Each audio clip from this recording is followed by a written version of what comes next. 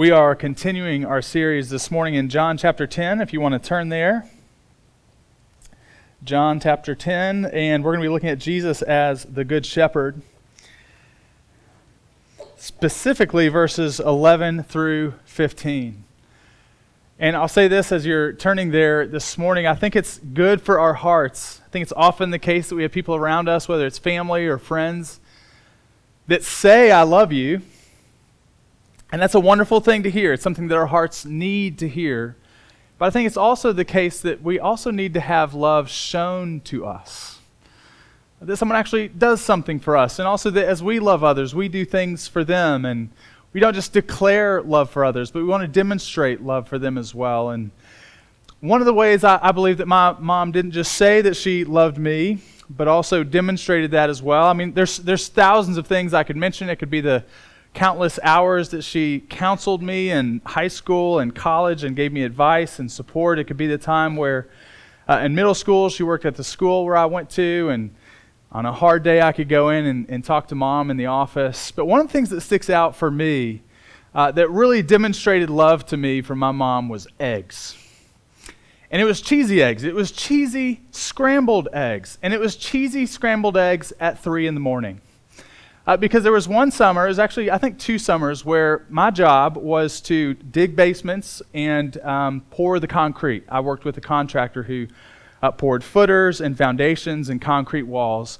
And to get away from the summer heat, he would expect us to be on the job site no later than 4 a.m. And so my mom, every morning, all summer, would demonstrate her love for me by getting up, cooking me a hearty breakfast of cheesy eggs, and then giving me a hug and saying she hoped I had a great day at work. That was just one of those things for me that even now in my 40s, I reflect back and be like, I don't know if my kids had that job, if I'd be getting up at 3 a.m. to fix them eggs. But my mom did. And it always expressed to me in that small act of making eggs at 3 in the morning of, I love you. This is my way of showing it. Yes, I'll get up early in the morning and make you eggs. But we not only need to hear the declaration of someone saying, I love you, but we need to see it demonstrated. And not just to see it demonstrated, but to experience that love towards us. This is one of those passages that we look at in verses 11 through 15, where over and over, God tells his people who look to him, I love you. But this passage shows Jesus is showing us how he's going to demonstrate that love. That he is the kind of good shepherd who will lay his life down for his sheep. So, cheesy eggs every morning of the summer, wonderful demonstration of love. I remember it fondly. And I'll call my mom up this afternoon and thank her once again for that wonderful summer and all those fine eggs. But this morning I want to look at the greatest love. That's why Jesus says that no one has greater love than this, that a man laid down his life for his friends. That's the love we're going to see for us here this morning. Would you stand for the reading of God's Word? The Good Shepherd, verses 11 through 15 of chapter 10. I am the Good Shepherd. The Good Shepherd lays his life down for the sheep. He who is a hired hand and not a shepherd, who does not own the sheep, sees the wolf coming, and leaves the sheep and flees, and the wolf snatches them and scatters them. He flees because he's a hired hand and cares nothing for the sheep. I am the good shepherd. I know my own, and my own know me. Just as the Father knows me, and I know the Father, and I lay my life down for the sheep. Amen. The reading of God's Word, who loves you and wants you to know him. Let's pray. Father, we thank you that you would send your Son and that he would call himself the Good Shepherd and that he would lay his life down for the sheep. Jesus, help us by your Spirit this morning to be confident that you care for us and that you love us more than we could ever fully understand. We ask all of this in your precious name, Jesus. Amen. You may be seated. I want to really show us together this morning how Jesus loves us by showing that Jesus deeply cares for his sheep. Jesus deeply cares for his sheep. And then secondly, I want to show how Jesus intimately relates to his sheep, as we see here in this passage. So I want to look first at Jesus cares deeply for his sheep. Now, my kids know this. One of my favorite things to watch when it has come out, the first one was Planet Earth. Don't know if any of you saw that, but also then Planet Earth 2. And really, as much as I like watching it, I like listening to it. If you know the voice of David Attenborough, I mean, he's just got this golden British voice that I could listen to all day long. I'm actually quite envious of. But you have David Attenborough in his British voice. And one of the things that frequently comes up on planet Earth is when wolves are attacking some kind of herd of something, whether it be bison, caribou, sheep. And of course, he says in this wonderful British accent, "Here comes the sheep." Okay, I can't even say it. I'm not even going to try. Or "Here comes the wolf," all right? And one of the things that you see, the strategies of these wolf packs, is to separate the youngest and the weakest from the herd. And to somehow get distance between the mom and the rest of everybody else, distance between them and the baby, so that the wolves have an easy snack. And David Attenborough will say, if he can just get enough distance between the baby and the pack, death is imminent. Okay, all right, I'm going to stop with the voice. Liz knows I'm just aching to try that British accent this morning. But if you can get distance, then the wolf can have victory. This passage talks about a wolf that's coming, that's threatening the sheep, a wolf that wants to come and threaten all of us. And one of the things that I would say sin's strategy is in our hearts and our lives, this sin strategy in my heart, and I would say even your heart, here's one of its proven strategies: to try to distort or deny or diminish God's goodness in such a way in your heart that slowly or quickly or maybe imperceptibly you begin to distance yourself from God. That's sin's strategy. To somehow deny or diminish or distort God's goodness so that you'll begin to distance yourself from him. That was his strategy in the Garden of Eden, the serpent's strategy. And it is still his strategy to try to convince you that God is not good. And so you slowly distance yourself from him. But when you do that, you're easy prey for the wolf that wants to come and devour. Jesus is talking about a wolf here, but he's showing even more than just simply the danger of the wolf is the care that the shepherd has for his sheep. And so if sin's strategy is to distort or deny or diminish God's goodness so that you'll distance yourself from him, God's gracious strategy is to clarify your vision of his goodness so that you won't distance yourself from him, but that by his grace you'll draw near to him. You'll notice multiple times here in this passage that Jesus refers to himself as the Good Shepherd. He's trying to convince all of our hearts by his grace to show us how good he is and how deeply he cares for his sheep. And he clarifies just how good his heart is by contrasting it with how bad another's heart is. You see that as he contrasts himself with the hired hand here in this passage. One of the first things that you see is that Jesus shows that he deeply cares for his sheep by saying that he is a shepherd. You'll notice this in verse 11. I am the good shepherd.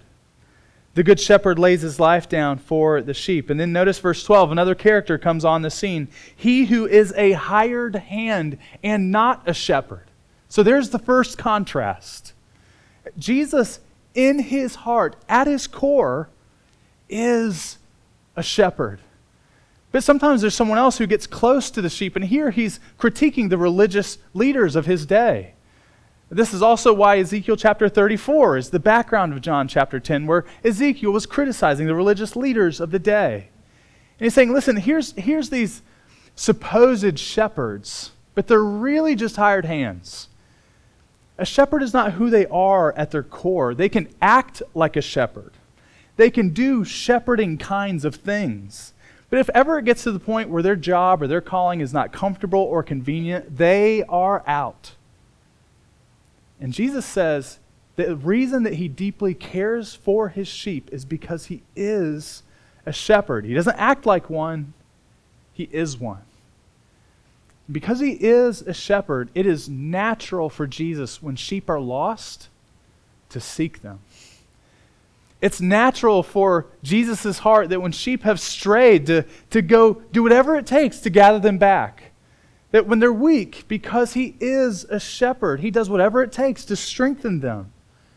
And because he is a sheep, whenever his sheep are injured, he does whatever it takes to bind them up. He does those things because he is a shepherd. He is not a hired hand who's only in it as long as it's comfortable and convenient for him. He shows that he deeply cares because he is a shepherd. He has the heart of a shepherd. And he also deeply cares because he says these are his own sheep that we're talking about here in this passage. You can see in verse 11 it says the good shepherd lays down his life for the sheep.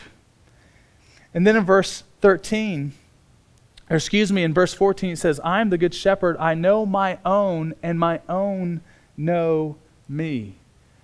That's a frequent word here all throughout chapter 10 is my own sheep.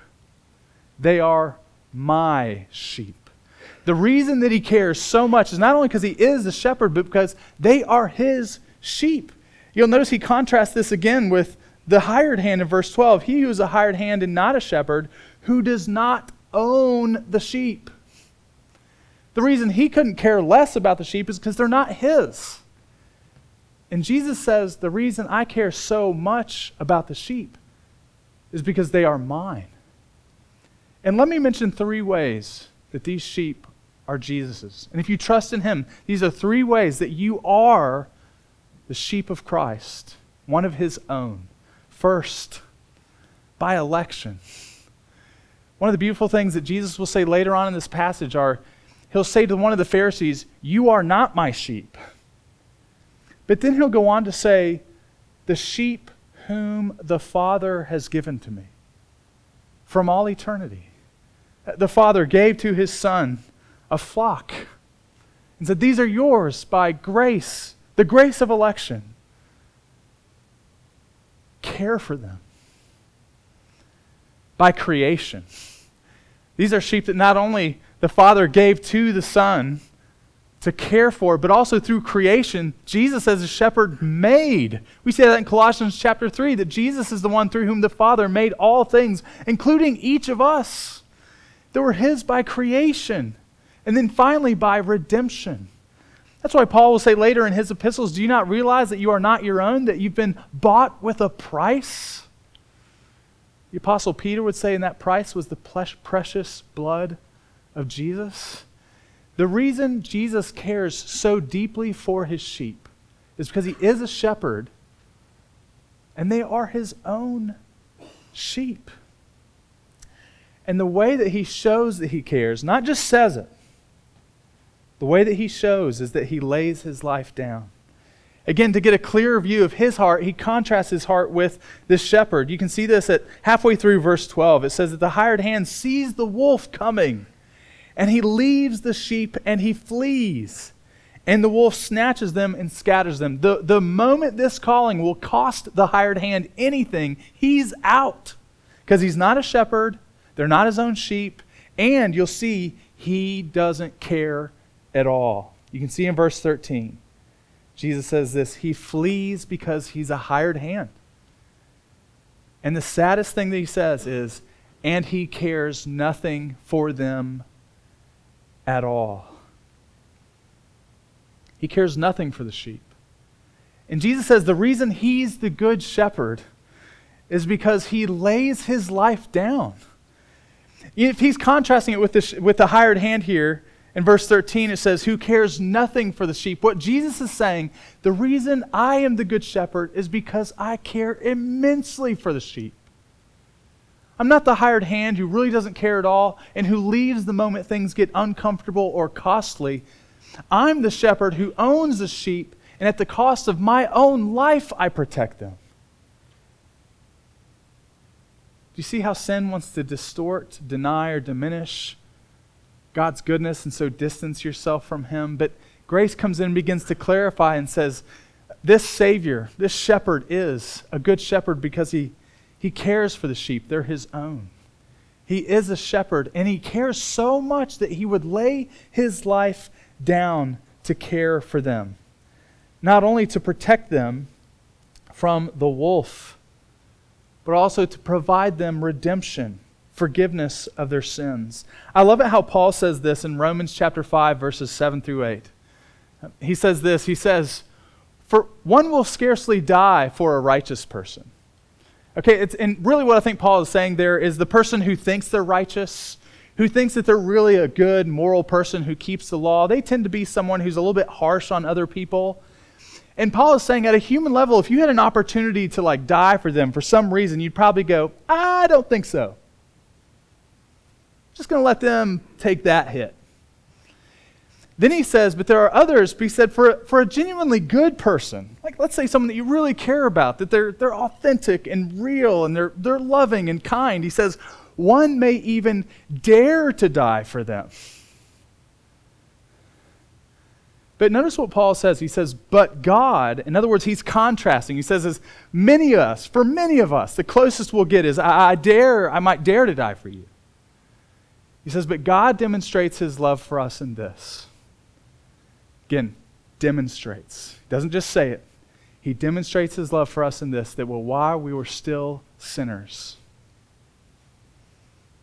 Christ died for us. Jesus gave His life willingly. He says, I lay my life down for the sheep. He's the good shepherd.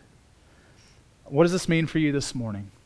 Again, your heart does not simply need to hear the declaration of God's love for you. You need to hear that. You need to hear that declaration.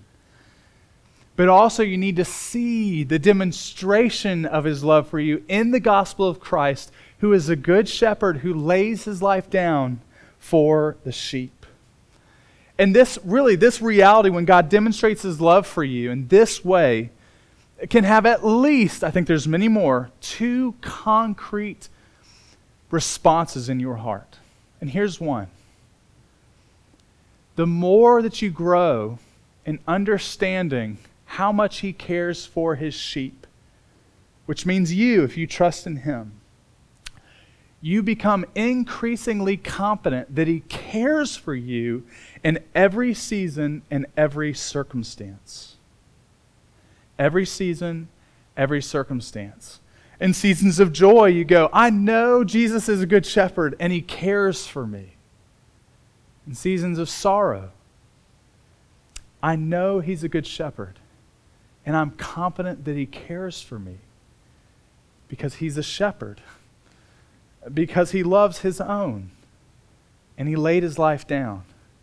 In seasons where everything's going really well, you can be confident that He cares for you.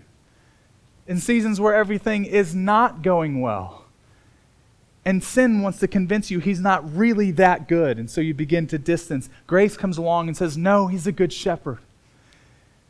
He cares for His sheep. He laid His life down for the sheep, and instead of distancing yourself, you draw near because you're still convinced that He cares for you in every season and circumstance. But also, you grow in love for Him as you grasp His love for you. I think that's something for all of us who claim to be followers of Jesus Christ. There should be a longing in our hearts that says, I wish I loved Him more. And that's one of those things where you can't say, okay, so I'm going to make myself love Him more. Monday morning I'm going to wake up and work out those muscles. They're going to get bigger. He's going to say, no, Paul will say this in Ephesians chapter 3. You grow in your love for Christ as you increasingly grasp His prior love to you. And so if you want to grow in your love as a sheep for the shepherd, you remind yourself as often as you can, He is a good shepherd. He cares deeply for his own sheep, and he cares so much that he laid his life down for us. What a contrast to anyone else who claims to help and come along the way, who simply leaves as soon as it gets costly or uncomfortable. Jesus deeply cares for his sheep. But he also intimately relates to his sheep. You can see this as we move forward here in this passage, especially in verse 14. He says, I am the good shepherd. I know my own, and my own know me, just as the Father knows me, and I know the Father, and I lay my life down for the sheep.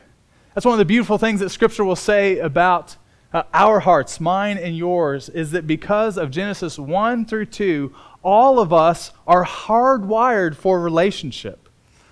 Every single one of us here in this room, here's something that we know that Scripture tells us. You were made to love and to be loved. You were made to know and to be known in relationship. And you were made to serve and to be served in community, in relationship, in family, in friendship with one another. Your heart is designed for relationship with one another and with God. But sin comes into that picture and ruptures all of it and messes all of it up. And one of the things that happens here is Jesus shows it through his life, death, and resurrection. He reconciles us back to God. It begins to repair that relationship. And I love how here, if at first he clarifies the view of the goodness of God's heart by contrasting it with the hired hand, here one of the things Jesus does is to clarify for you a vision of how good God's heart is by comparing it to his relationship with the Father. Just as the Father knows me, and I know the Father, so my sheep, or I know my own, and my own know me. So I want to look first at this relationship between the Father and the Son and the Father. The Father knows the Son, and the Son knows the Father. Knowing in Scripture is a whole lot deeper than simply knowing facts about. You could know facts about me. I was born in Bloomington, Indiana. I grew up on a farm. I went to Ball State. But still you can know those things about me, but really not know me. And Jesus is saying, listen, with his relationship with the Father and the Father's relationship with him, it is a relationship of full and complete knowledge. I mean, they know each other exhaustively. They know everything about each other. The Father knows the Son in that way, and the Son knows the Father in that way. And it's not just that they're fully and completely known. It's that they deeply value each other as well. And care for each other. It's a wonderful how in the Gospel of John, Jesus is concerned that he does everything to glorify the Father. And the Father wants to glorify the Son. And what's staggering here is that Jesus will take this relationship between himself and the Father, and he will use the language of just as. 2 words in English, 1 word in Greek. It's a theme all throughout John's Gospel. Let me mention to you a couple other times that Jesus mentions this. Chapter 5, verse 23. The Son is to be honored, just as the Father is. John chapter 8, verse 28. The Son speaks to us just as the Father speaks to the Son. Chapter 15, verse 10. We are to abide in Christ's love, just as Christ abides in the Father's love. John 17, one of my favorite verses in all of Scripture. Just as the Father loves the Son, so does the Father love his people. Just as. Jesus says that. It's a staggering statement. Just as in verse 15. So he says, I know my own, and my own know me, just as the Father knows me, and I know the Father. And so he's saying to his sheep, I know you completely and fully. And I wonder if any of you this morning kind of get this sense where you go, ooh. I think to be known, really known, is something that we long for and also that we fear. We want to be intimately and deeply known. But there's a measure in which we go, but not that much. Because we're concerned that if someone really knows us, they might walk away from us. You know, many of you can remember this as kids.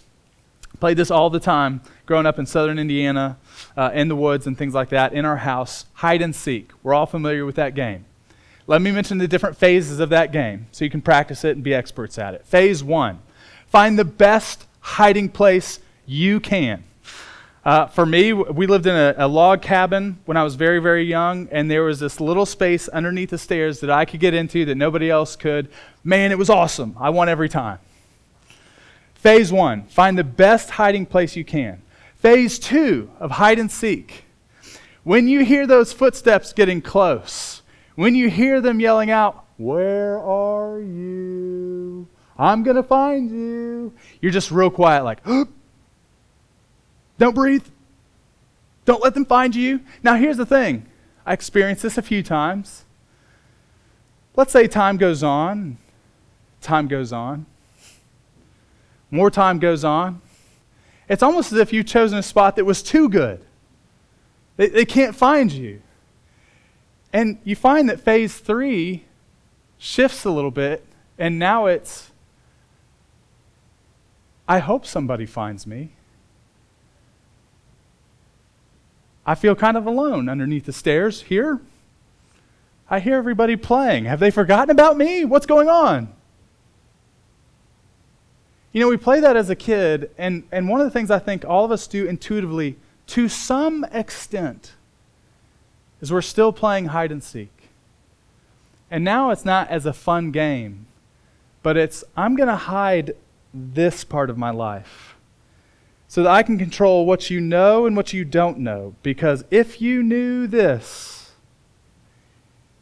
you might be afraid, not know how to engage it, and just avoid. Or you might get disgusted and turn away. And Jesus says, as a good shepherd, he comes and he seeks you. And he finds you. And he knows you. He knows you completely. He knows you thoroughly. And for him, the comfort of the good shepherd who owns his sheep and lays his life down is he says, listen, I'm a good shepherd. You don't have to hide. I already know it all. And I love you. I see it all. And I care for you. Those things in secret that nobody else knows about, he sees those things, those weaknesses, those faults, those sins, those pains and sorrows, whatever they are, that either hardly anyone sees or no one sees at all. Even this morning he says, I see those and I'm drawing near to you. And you kind of go, But then you know his goodness. You sense his tenderness, his kindness. And he goes, I'm still moving towards you. And here's the wonderful thing. Not only does he say, I know you, but now he gives you an invitation. He says, you know me. His own sheep know him. It's an invitation. Jesus knows his sheep, and Jesus says that his sheep know him. Let me mention here, by way of application, what J.I. Packer calls unspeakable comfort. I'm going to give a plug here for our men's group led by Brian this summer. This comes from Knowing God. That's what the men are going to be studying this summer. This is one of my favorite passages in the whole book. This is the kind of comfort you can have as one of Christ's sheep. This is what Packer says. I know him, that's God, because he first knew me and he continues to know me. He knows me as a friend, one who loves me. And there is no moment when his eye is off of me or his attention distracted from me, and no moment, therefore, when his care falters. Now listen to this paragraph, so important. He says, this is momentous knowledge. This is unspeakable comfort in knowing that God is constantly taking knowledge of me in love and watching over me for my good. There is tremendous relief in knowing that His love to me is utterly realistic, based at every point on prior knowledge of the worst about me, so that no discovery now can disillusion Him about me in the way that I am so disillusioned about myself, and quench His determination to bless me. It's as if we're afraid of Him really knowing us and kind of walking away, and He's trying to get towards, and He's like, not to curse, but to bless, to give myself so that you will know me and how good I am and draw near to me. And the last one is just that, receiving that genuine invitation. Jesus wants you to know Him. Saying, I am your good shepherd. I care for you. I laid my life down for you. I know you. I want you to know me. I want to end with this morning. Some of you know this, maybe some of you don't, and forgive me if you've heard this 10, 20 times. I'll share it for the 11th or 21st time. This is the passage that God used to convert me. This passage is so powerful for me. My friends, it was this time of year. They gave me a gift at graduation, Jenny and Hillary. I did not like Christianity. I never wanted to be a Christian, but they were fun. I mean, crazy fun. And they were genuine. They were real. They weren't self-righteous. They were so kind to be around, and they cared for me. They cared so much for other people. And so for graduation, they give me this little box, and of course, after the graduation party, I opened it up, and I got angry. There they go again, trying to convert me. They gave me a Bible with my name on it, which makes me feel even worse if I get rid of it. But I wanted nothing to do with that Bible.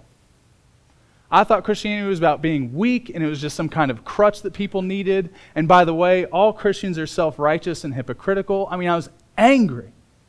I never wanted anything to do with it.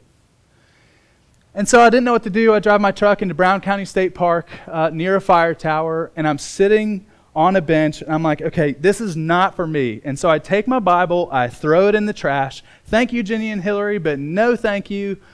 I can do without. Day 3 after that experience, I'm driving in my truck, and this was my view of God. If He does exist, and you throw His Bible in a trash can, like He might hit me with lightning or something just to get back at me, right? Like, how dare you do that? And I thought, so this isn't good. I should at least, maybe read it. Who knows?